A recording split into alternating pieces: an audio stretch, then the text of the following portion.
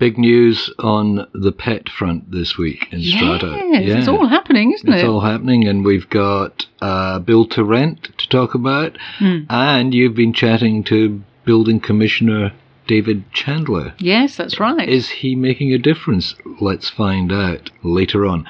I'm Jimmy Thompson. I write the Flat Chat column for the Australian Financial Review. And I'm Sue Williams, and I write about property for Domain with the Sydney Morning Herald and Melbourne Age. And this is the Flat Chat Wrap.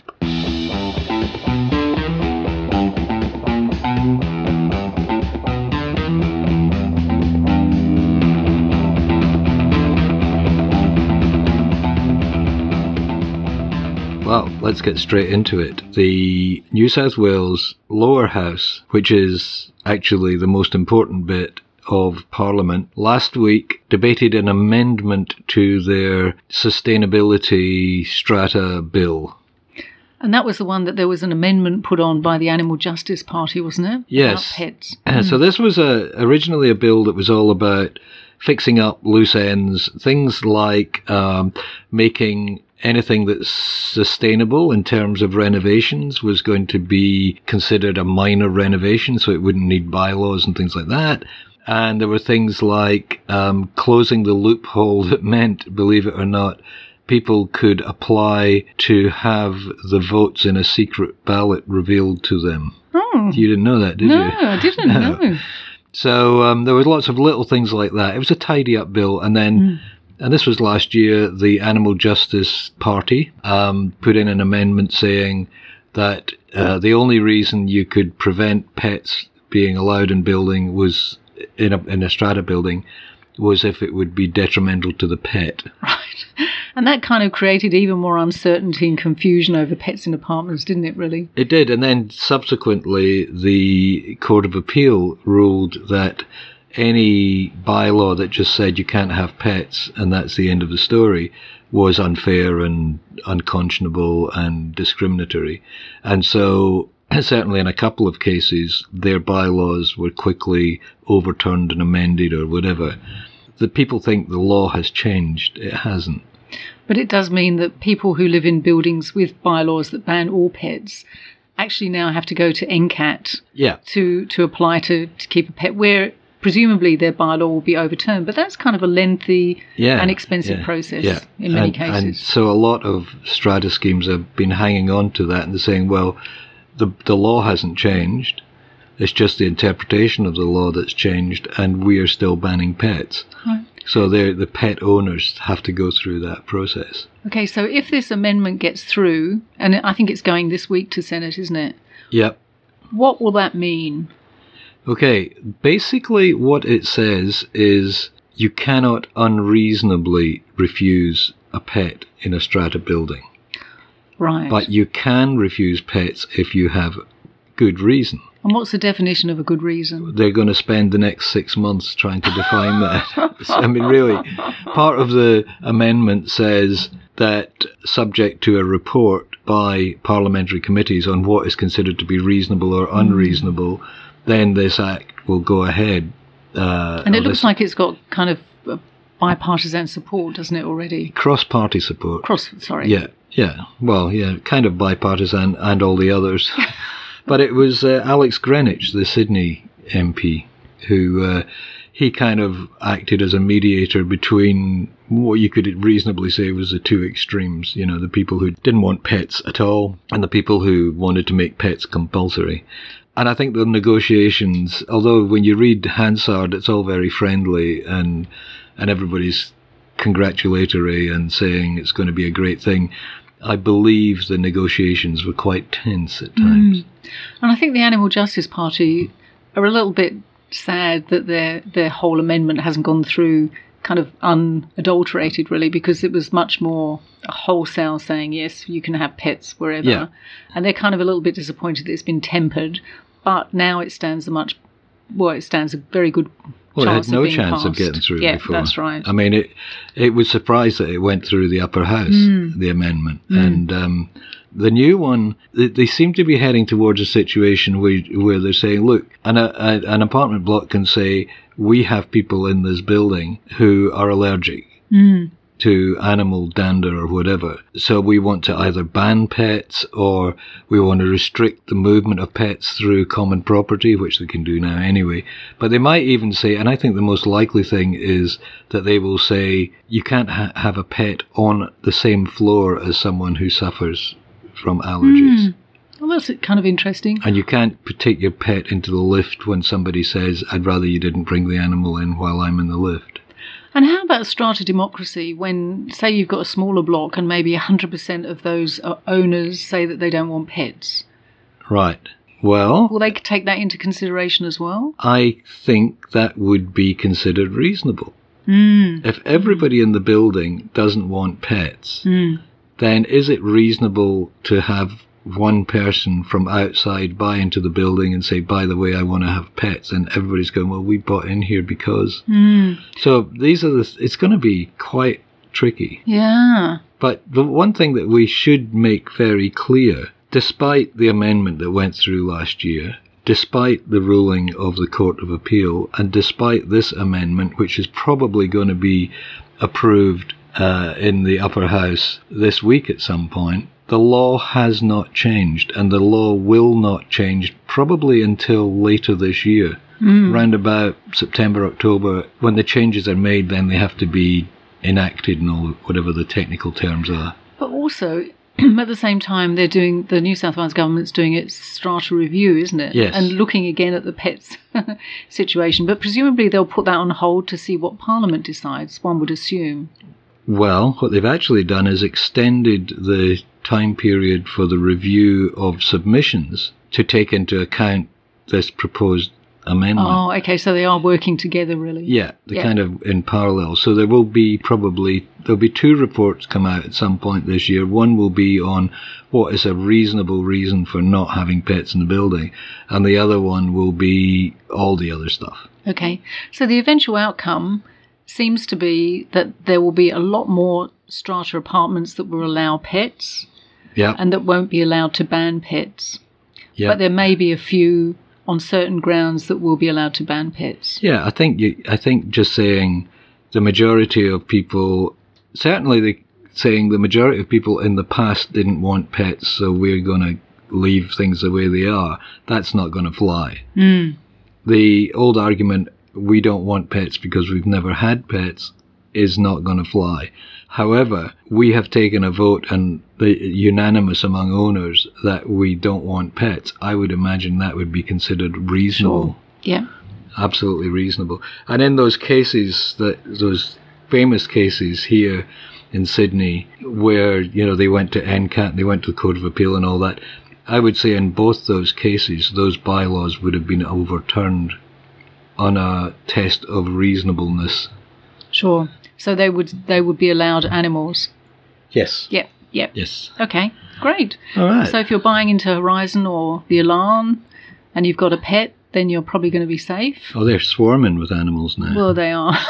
It's kind of hard to stem the tide. Although I suspect a lot of those animals have been there for a long time, and they've just been kept under wraps. But now they're being registered and people are signing off to the new bylaws that they've both enacted. I got an email from a strata manager the other day with his ideas about restrictions on pets. I should actually post it on the website.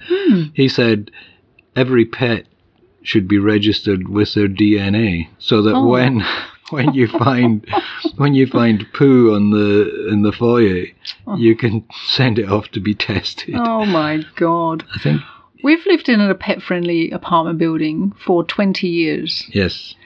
And I don't think we've ever had an instance of a pet crapping in the lobby. We've had pets having little accidents with pee and stuff. Yeah. But geez, I mean, the cleaners don't, they're fine to clean it up, or the concierge sometimes cleans it up, or I've actually seen owners cleaning it up as well, which is the best possible solution, really, if the owner's pet cleans it up. But, I think it's a myth put out by anti-pet people that, pets have absolutely no control over their facilities, and that's quite wrong. Most dogs, well-trained dogs, will not crap in lobbies of apartment buildings. And I think we have more incidents of humans peeing in fire doorways. Well, yes, that's very true. Than we do of dogs peeing in foyers. Sure. So, yeah, priorities, I'd say. Fix the humans.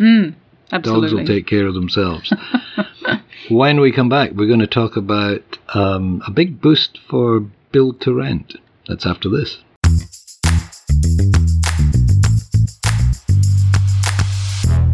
So what's new in build to rent, Jimmy? Well, everything's new in build to rent. It's a new thing.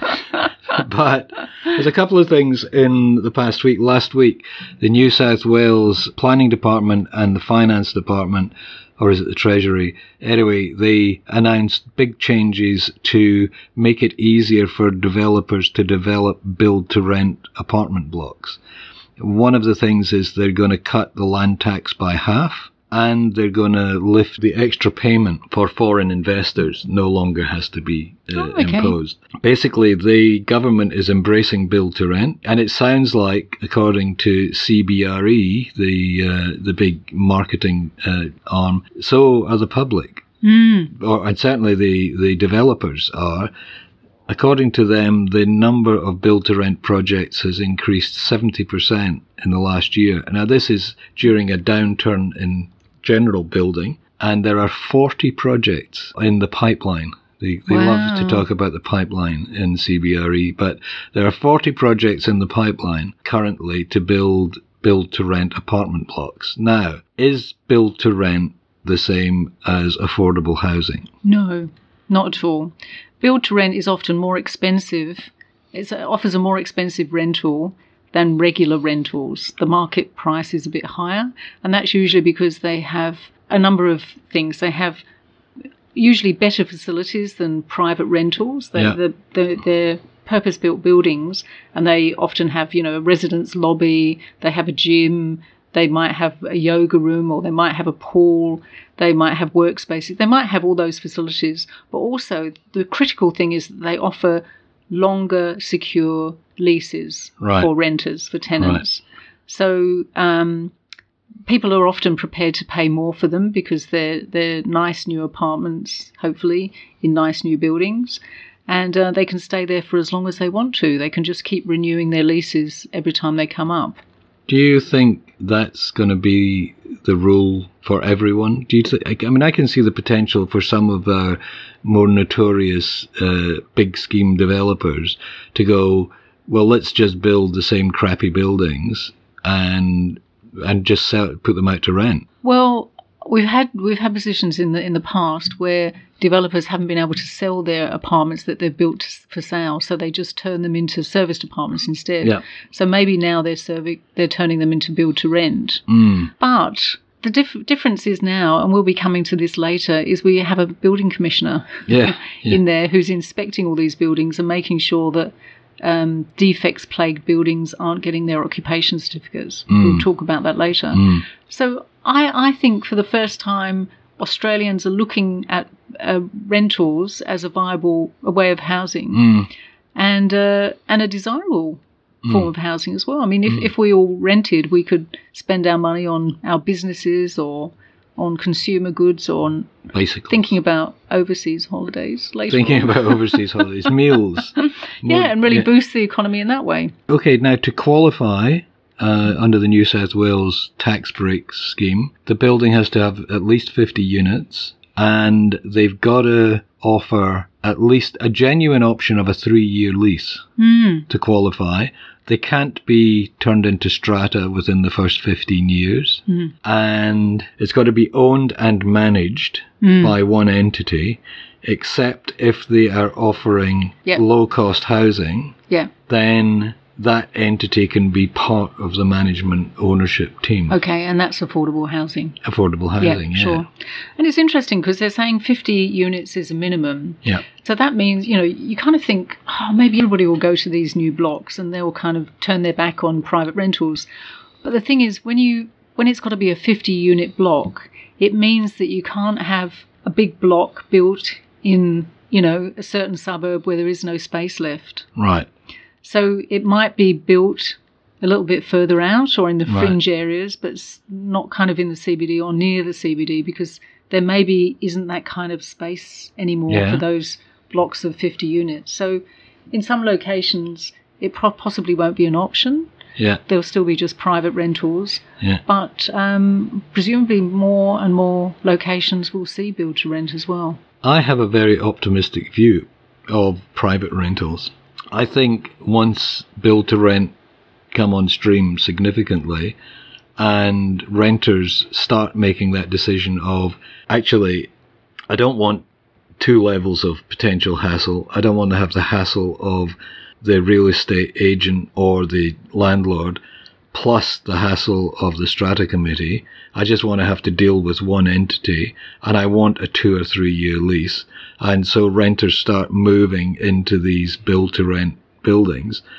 I think what could happen and what should happen is that we'll see private investors get more active in the running of strata schemes. Because a lot of them just go, oh yeah, just as long as my rent keeps coming in and the levies stay low, I don't really care. I don't want to hear about anything that goes on in the building. You know, and it's the old thing of, I'll just do the electronic vote. I'll just vote for yes for everything. I think in the future, the structure is already there for owners to get together and say, well, we are all investors in this building. Are we getting the best return we could the way the building is managed? Let's take a closer look at that. And I think that could actually change for the better the way rentals are run in existing strata buildings. Sure. And that's a bit of a macro solution. On a micro level, those owners might improve their own apartments because they're going to be in competition with these new apartments in build-to-rent buildings. So we might see standards lift. And they might start everywhere. Offering long-term leases. Yeah, that would be good, especially because the market, rentals don't seem to be going up at all, or rentals are falling, if anything, really. So they've got nothing to lose from a long-term rental. And for a tenant, it's fantastic to have long-term security about where you live. Right. Terrific. That's all very positive. We're all very happy about that. When we come back, you've been talking to the building commissioner. Is he making a difference? Let's find out after this.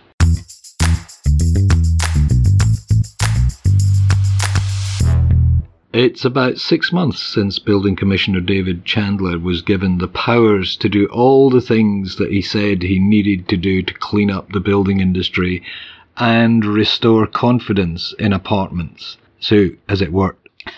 We're still very early days, but I had a chat to David Chandler this week and he's feeling very optimistic. He's launched 46 audits, so he's going on to 46 different building sites and checking the buildings there to make sure they don't have, defects, they're not being badly built, the engineering is up to scratch, they're being built to design. And he's been engaging the developers where there are issues and talking to them about how they can remediate those issues. And generally he's finding that they're extremely willing to raise their standards. And for those developers who are not willing to engage or to be better citizens, really, he has issued stop work notices or prohibition orders to kind of force them back to the table to fix up their buildings. So he's feeling pretty buoyant, I'd say. And he was saying, he's had some feedback too. I mean, he can't be the judge, obviously, of whether he's making that much of a difference, but he said he's had some feedback.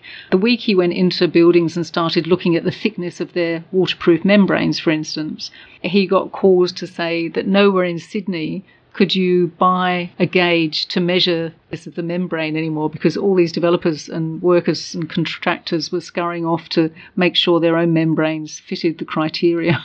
Right. And he said the next week when he went onto a building site, he was really pleased to see thick membranes. Right. So, yeah. And I talked to people in the industry as well, and this is a story in Domain, the Sydney Morning Herald, about whether they feel he's making a difference. And many people in the industry feel he actually is, you know.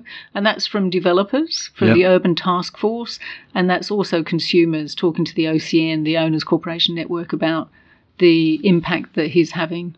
Because the whole bathroom membrane, the waterproofing membrane thing, is the perennial problem in apartment blocks. Simply because, they build the block, they put the slab down, they put the membrane in the bathroom, and they immediately put tiles over the top of it.